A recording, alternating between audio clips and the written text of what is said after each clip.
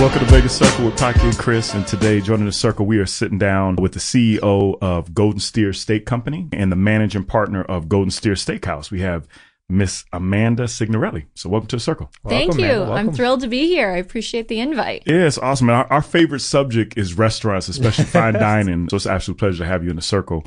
Golden Steer is actually a family-owned company. Yes, it's actually been in my family for over 20 years now. My father bought it back in 2001. And he actually bought it pretty much like a couple months, unfortunately, right before 9/11. Oh, wow. So 9/11 hit. And for the first almost, he said, 5-6 months of owning the business, there were no more than maybe 10 to 20 people every night in that restaurant because nobody was coming into Vegas. Oh, crazy. So he went through a really difficult time when he first took over. And it's been in two families this entire time. There was the founding family and then mine. So it's definitely always been a family business. Yeah, that's huge because 1958 is 1958. It's unreal, man. It's probably one of the most iconic, I would probably say, steakhouses in Vegas. Thank you. We're proud to be the oldest steakhouse in Las Vegas Strip, and we are holding steady to try and get, I keep saying, like, we've made it, 65 coming this next year. We got to do another 65 years after that. That's the goal. That's awesome. Yeah, it's interesting. When you have like an iconic steakhouse like that, and obviously when your father goes to purchase it, it seems kind of daunting, in my opinion, to be able to kind of maintain that and elevate it. It's kind of hard when it's been there and established for so long.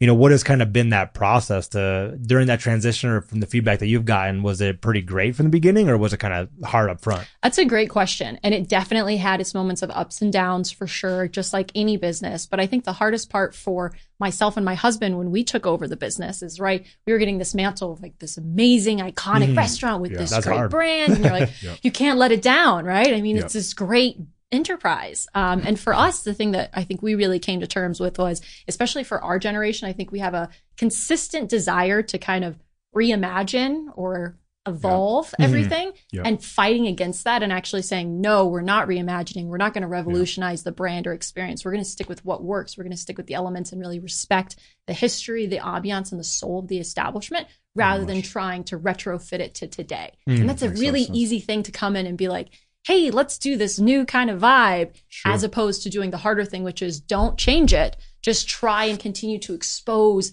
the beauty that's already there in a way that's respectful to its essence. No, that makes a lot of sense, man. And you actually have a background in tech too, right? From my understanding. So you actually worked as a CEO of, was it Tech Week for a period? Wow. So you got that experience, and then you come back into the family business a couple of years ago?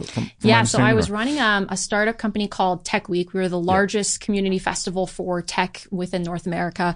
We were in Canada, Cuba, all the amazing places. It was a blast. And then after that, I ended up running actually a rental furniture company with somebody who I met from one of my first jobs. And he and I had a great time running pretty much literally doing deliveries anywhere and everywhere in Chicago. So I was a great delivery driver. I have to admit that. And then came in and jumped into the family business when my father started getting a little bit older. And he said, hey, you know what? You're an only child. It's time to step up. Let's do this. I'm like, all right, this is terrifying, but exciting. And I was very blessed in that my husband, actually, he's also a tech entrepreneur. He had just sold his company, but in a former life, he was also went to culinary school and is a trained chef. So I'm like, now that he can cook and I can't, we can cover the bases there. I really wanted to get into because I was trying to figure out. So both of you and your husband had that tech space. And, we got to mention Lisa Song Sutton, who's a friend of ours, friend of the show. She mentioned you guys did some really good turns with online and during the pandemic, which we want to get into. But was that the original idea? Were you thinking like in the beginning that you wanted to kind of start the family business and run the family business? Or did you just kind of get the feel of, I just want to jump in the tech world and it was a surprise. Take that wave. I did not anticipate getting involved in the family business at all. It wasn't ever something that was top of mind. I didn't expect it. I had always been really passionate about tech, wanting to stay in tech. And when I got the call, I'm like, well, it's the Golden Steer. Of course, like this is what we're going to do. We're going to figure it out. And so we jumped into it. And I would love to say we had these like grand enterprises of starting the company that we have today, but we didn't. We were very much focused on how do we continue the legacy of the Golden Steer? How do we continue exposing it? We're very much focused on the four walls of the business. And it wasn't until the pandemic hit that we started really expanding outside of that. Yeah. Talk a little bit about that. So you guys the pandemic hits, obviously all the restaurants are shut down where our strip is, completely shut down, boarded up, the whole nine. You end up setting up a separate company and then end up selling your steaks and everything online and shipping them all across the country, right? So Yeah. can you talk a little bit about that? I keep thinking we've got really weird timing because I think my husband Nick and I, we made it 1 year of operating the business before the pandemic hit. Oh, And I'm wow. like, so we just kind of figured Wow. out how to Yeah. do it. And then it was like, Then let's everything try shuts something down. else. So I'm like, Unreal. wow, don't Yeah. follow us on timing. So we closed March 17th and immediately said, okay, there's a few options. Our big belief, though, was we were very confident that we felt like the pandemic was going to have longer term effects and that it was going to take a lot longer than people expected. And so we said, let's imagine this is going to be a part of our world for the next 5 years. What are we going to do? What does that look like? Well, the first thing first is it doesn't look like takeout for us, especially being on the strip. There weren't a ton of people that were around our immediate vicinity. We didn't even qualify with Uber Eats or Grubhub or any of those to be able to deliver to Summerlin. Yep. So you couldn't even consider that as a path for the business. And it became a question of what do we do? Well, 80% of our customers are actually out of towners.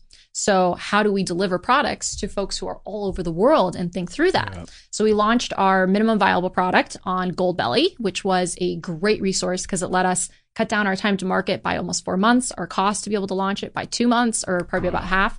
And so we were able to get that up and going and sent our first steak like I think it was like May 18th is when we shipped our first steak. So it Of was really 2020? fast. Yeah. Yeah. Wow. Like 2 months turnaround. Let's get Wow. it going and start Yeah. selling. Yeah. And we actually sold out of our first set of inventory in 2 weeks after we sent one email. And that's when we knew there was That's something there. Awesome. Is that like pre-cooked steak, pre-cooked meals, or is it just All frozen. Yeah. All frozen. Oh, Yeah. wow. And to be Okay. honest, the first time we shipped, we just kind of started off with, all right, let's ship the steaks. We've got the best steaks on earth. We know it's amazing. Let's do that. Let's add a couple little things, but let's just focus on that element. And then over time, we realized, Golden Steer is more than steaks. It's something else. And so we said, okay, if I was going to envision what's the Golden Steer, I define it as amazing ambiance, fantastic service, and premium food. So if each of those are the three things I want to encapsulate in a box, how do I do it? And so for ambiance, the big thing, which music makes everything, It does. Yeah. right? It Yeah. changes the Energy, whole feeling. everything. Yeah. So we started including a Spotify playlist in every box, which has all the songs that you'd hear inside the restaurant. nice. So you That's can smart. get that experience. That's Tells you awesome. how many candles to light. Got to Yeah. set the mood. Make sure Yes. you're impressing everybody. Yes. And then we started going to the service element, which was, okay, if you've got a great steak,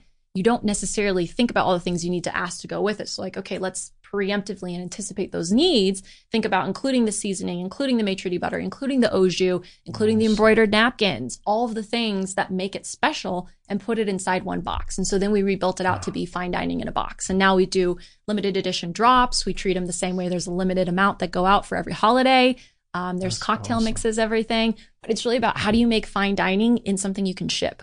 Yeah, it's very interesting because it's Yeah, almost that's like you huge, have the tech mindset, which is forward thinking, and then you have the battle of the legacy of the long-standing business. How do you kind of navigate those two? It seems like a very important question that you're doing it. But the one thing I always have with those type of services is, and being a business, and obviously you care a lot about quality with what, Golden Steer represents. Like, how do you maintain that level of quality if other people are cooking it and preparing it? Maybe Yeah. they don't have a great experience because they did it wrong, not necessarily something that you provided that was wrong. You hit the nail on the head. That was Yeah. the hardest part because the first round of customer inquiries we got within the first 4 or 5 months was, how do I cook this? Can you jump on and FaceTime with me? Like, Yes. can we do Yep. this together? And Yep. I was like, oh, wow, we really got to figure out a way to like make it accessible for them. Sure. So we started studying all of the different kind of meal delivery kits and seeing how they designed it. So we ordered from, I think in total, over 35 different companies.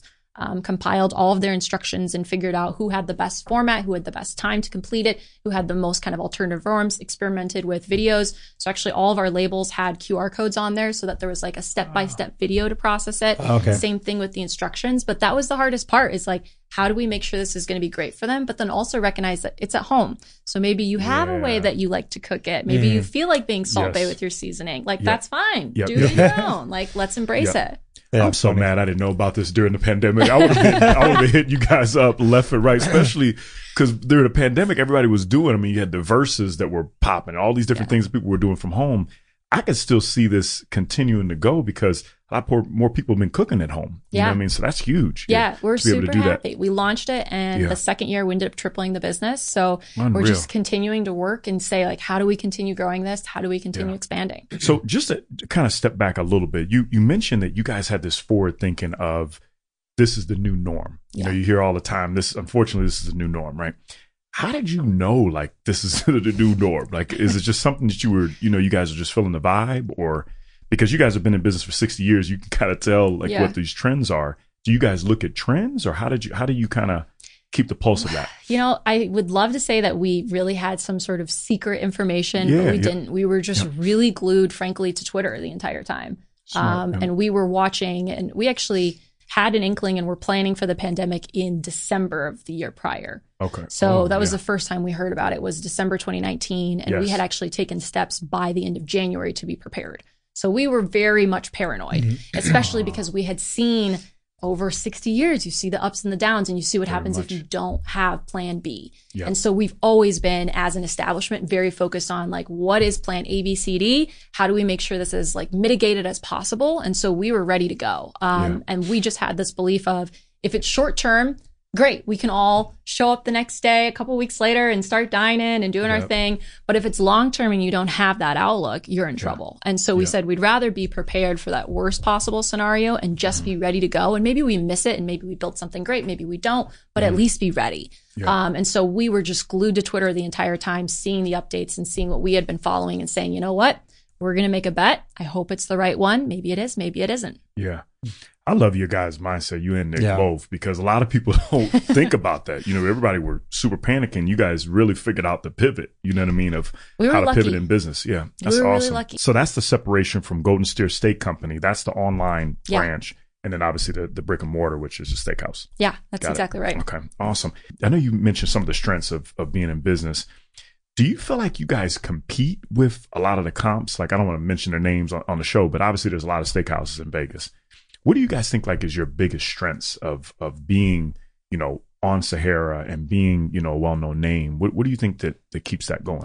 Yeah, it's funny. I always laugh a little bit because I have people who come up to me all the time and they say, hey, Amanda, did you see that so-and-so restaurant's going to be opening? Are you scared? Are you nervous? Yes. And I'm always like, Las Vegas is one of the toughest culinary cities to be in, period. It is incredibly difficult. Everybody who's somebody came in here, had a concept, had some sort of rendition. Yes. Maybe it was 18 months, maybe it was 5 years, maybe it was longer, but this is a really difficult city to operate in. And we've all proven there's plenty enough market share for everybody to continue to survive, continue to thrive. What there's not enough room for is people that are ambiguous on what they're doing. If you're coming in and you're just going to be like, we're a great restaurant, that's not going to fly. If you come in and say, this is what we're about and this is what we want to bring to the table, there's space for everybody. And we've all made it through. And especially over 60 plus years, there's been a lot of restaurants here. And so I always look at it as, great, just keep leveling up the city. Let's just keep becoming better at what we're doing. Can I learn from them? What can I do? I'm sure they're going to come in and do something that I need to work on. That's an opportunity for me.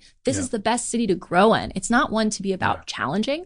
And so when I think about comps, I'm like, there's some great establishments out there who I love, respect, appreciate. We're very close. We're very fortunate that as a community, especially steakhouses, we all joke that we're like the carnivores in town. And I think that's really special being here. I really do.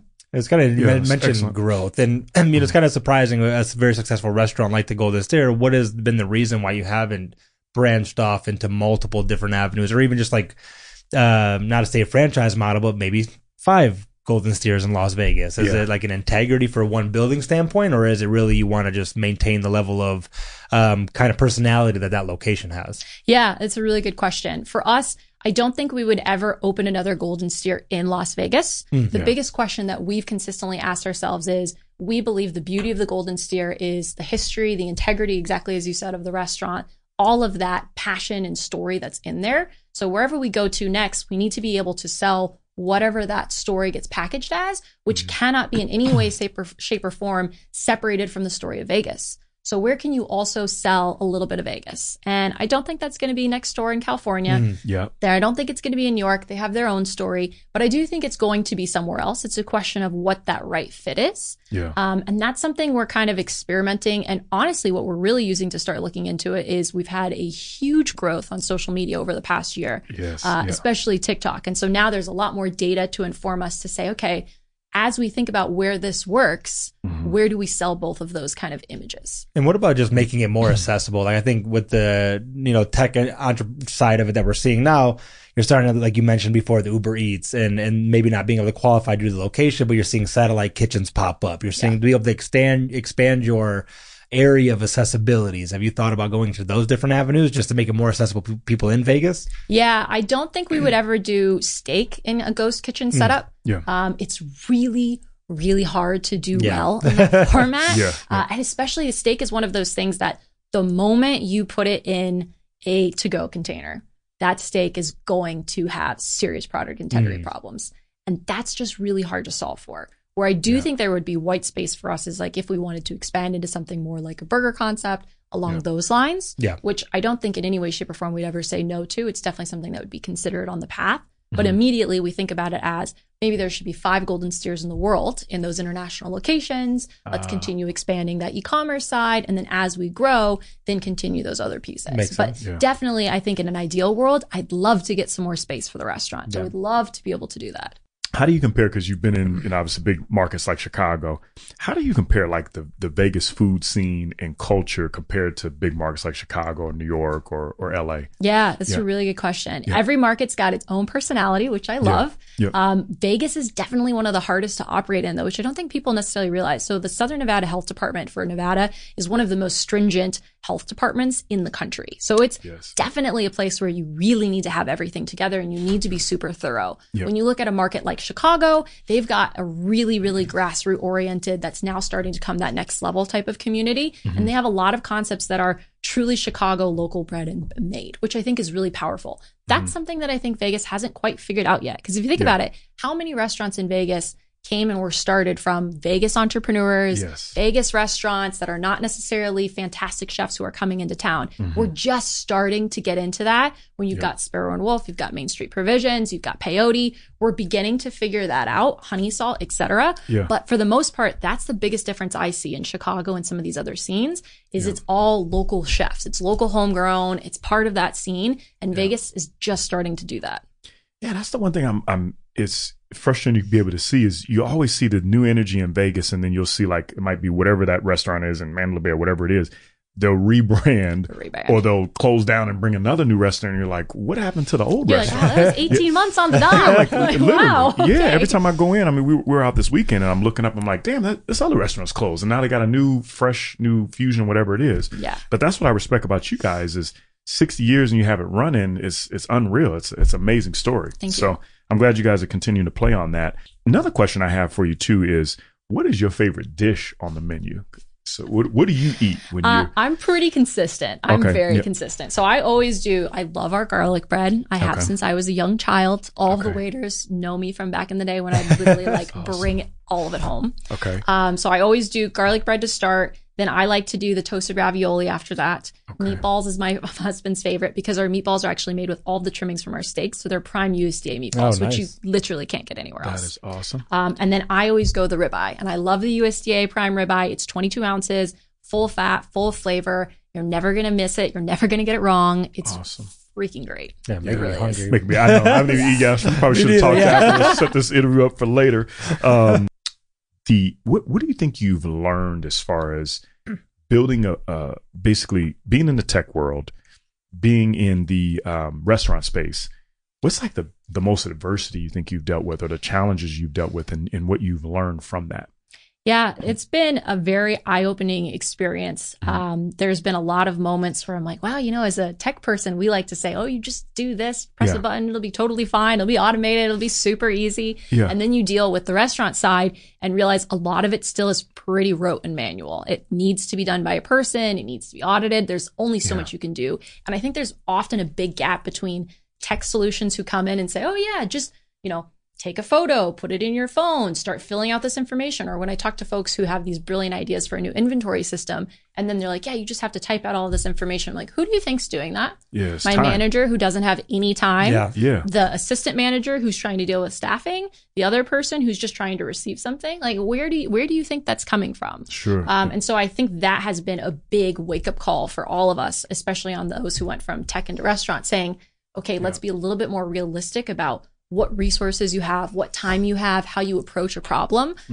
Even something super tactical. When we first got involved in the business, all of our checks were being done by hand, right? Oh, wow. Like basic stuff, Wow, yeah. basic stuff. versus going into a large enterprise who maybe already has some big software, et cetera, but they're trying to train people on how to use that every time. It's going to be pretty clunky. And so there's just a lot of discrepancies between what gets idealized as here's this amazing solution and great idea versus what gets executed. And that's been a big thing to really understand and appreciate. Do you think it was hard for you because of the fact that you had like all these visions of how you wanted to do it? And you're like, oh, this is easy. Let's solve this problem. And you try to implement, everybody's like, well, we've been doing it this way for 15 years. Why are you trying to change it up? Let's talk about sensors for a moment here. We had this brilliant idea of having, IoT enabled devices on pretty much all of our equipment to be able to track things at all times and then build alert systems around it.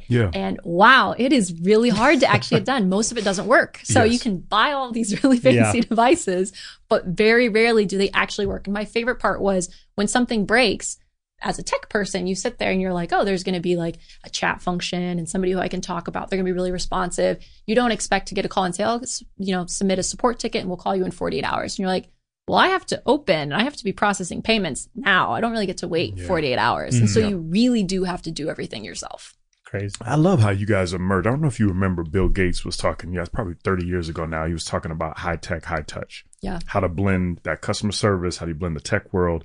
And with you and Nick being able to have that tech service, knowing how you guys have ran a family business 60 years, you guys have literally brought that marriage together of restaurants in an amazing way, man. That's kudos to you guys. That's awesome. With us being a business show, we always like to ask the nuggets in business advice.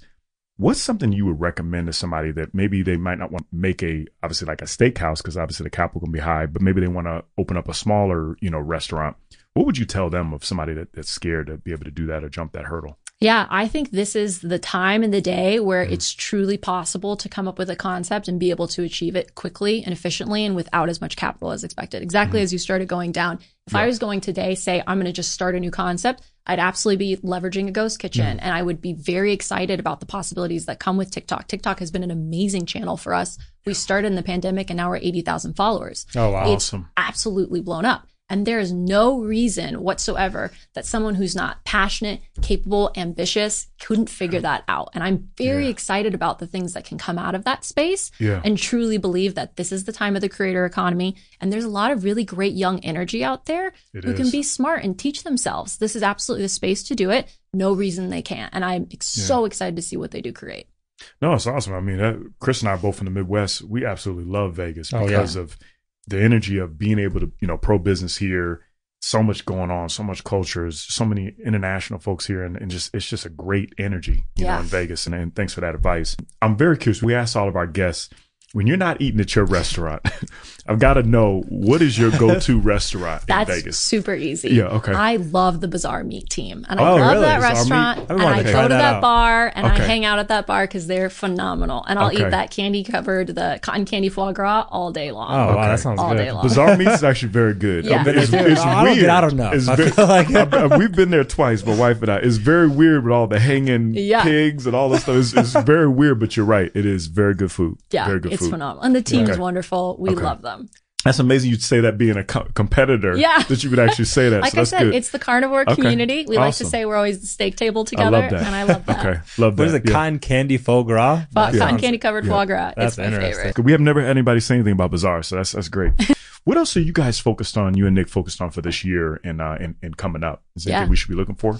The big thing for us is how do we continue expanding this business? How do we continue the e-commerce side? We're also doing a ton of partnerships. We just did one with Dos Hombres, which was really great. Okay. And so we had Aaron Paulin, which was really cool. Oh, nice. And so we've just been doing a lot of these kind of other ways of saying, how do we bring the brand to life? Whether it's another partnership for a specific product, whether it's starting to launch a wine club, which is something that's probably going to be on our radar. And we hope to be able to ship wines as well so that we can do those kind of pairings. And there's a lot of stuff we're doing on the content side too, which has been something that has been really exciting and frankly shocking. I think a lot of people see the golden steer and they're like, why would you guys be on TikTok? Right? And you're like, let me tell you, it works. Yeah. So those are the big things for us. I'm excited to see it. To be able to see the specialty of delivering the steaks and the music. It just makes sense to having a wine club. You can order wine and that'd Gotta be get awesome. that pairing. See, next time we'll have to do it as a wine tasting. Maybe we should do that. That'll work. That'll work, man. That'll work. You are very inspirational to be able to see how you guys have been able to do everything and to be able to pivot the way you guys have been able to pivot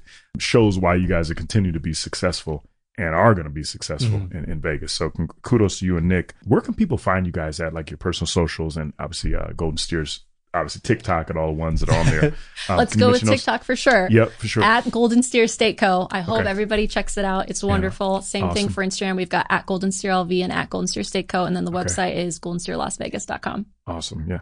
Well, you're going to see us there soon. Oh, man. yeah. Hope so. Well, if I get a reservation. You might have somebody to call. You might. Get them going. Yeah. But no, it's an absolute pleasure to be able to hang out with you and be able to learn from you. And again, you guys check them out. Golden Steer on Sahara, the awesome steakhouse. You can check us out at thevegascircle.com and subscribe with us. So appreciate you, Amanda. Thank you. Thank you, man. That's Appreciate it. fantastic. That was awesome, man, by the way. Thank you. That was really cool. Really insightful. Yeah.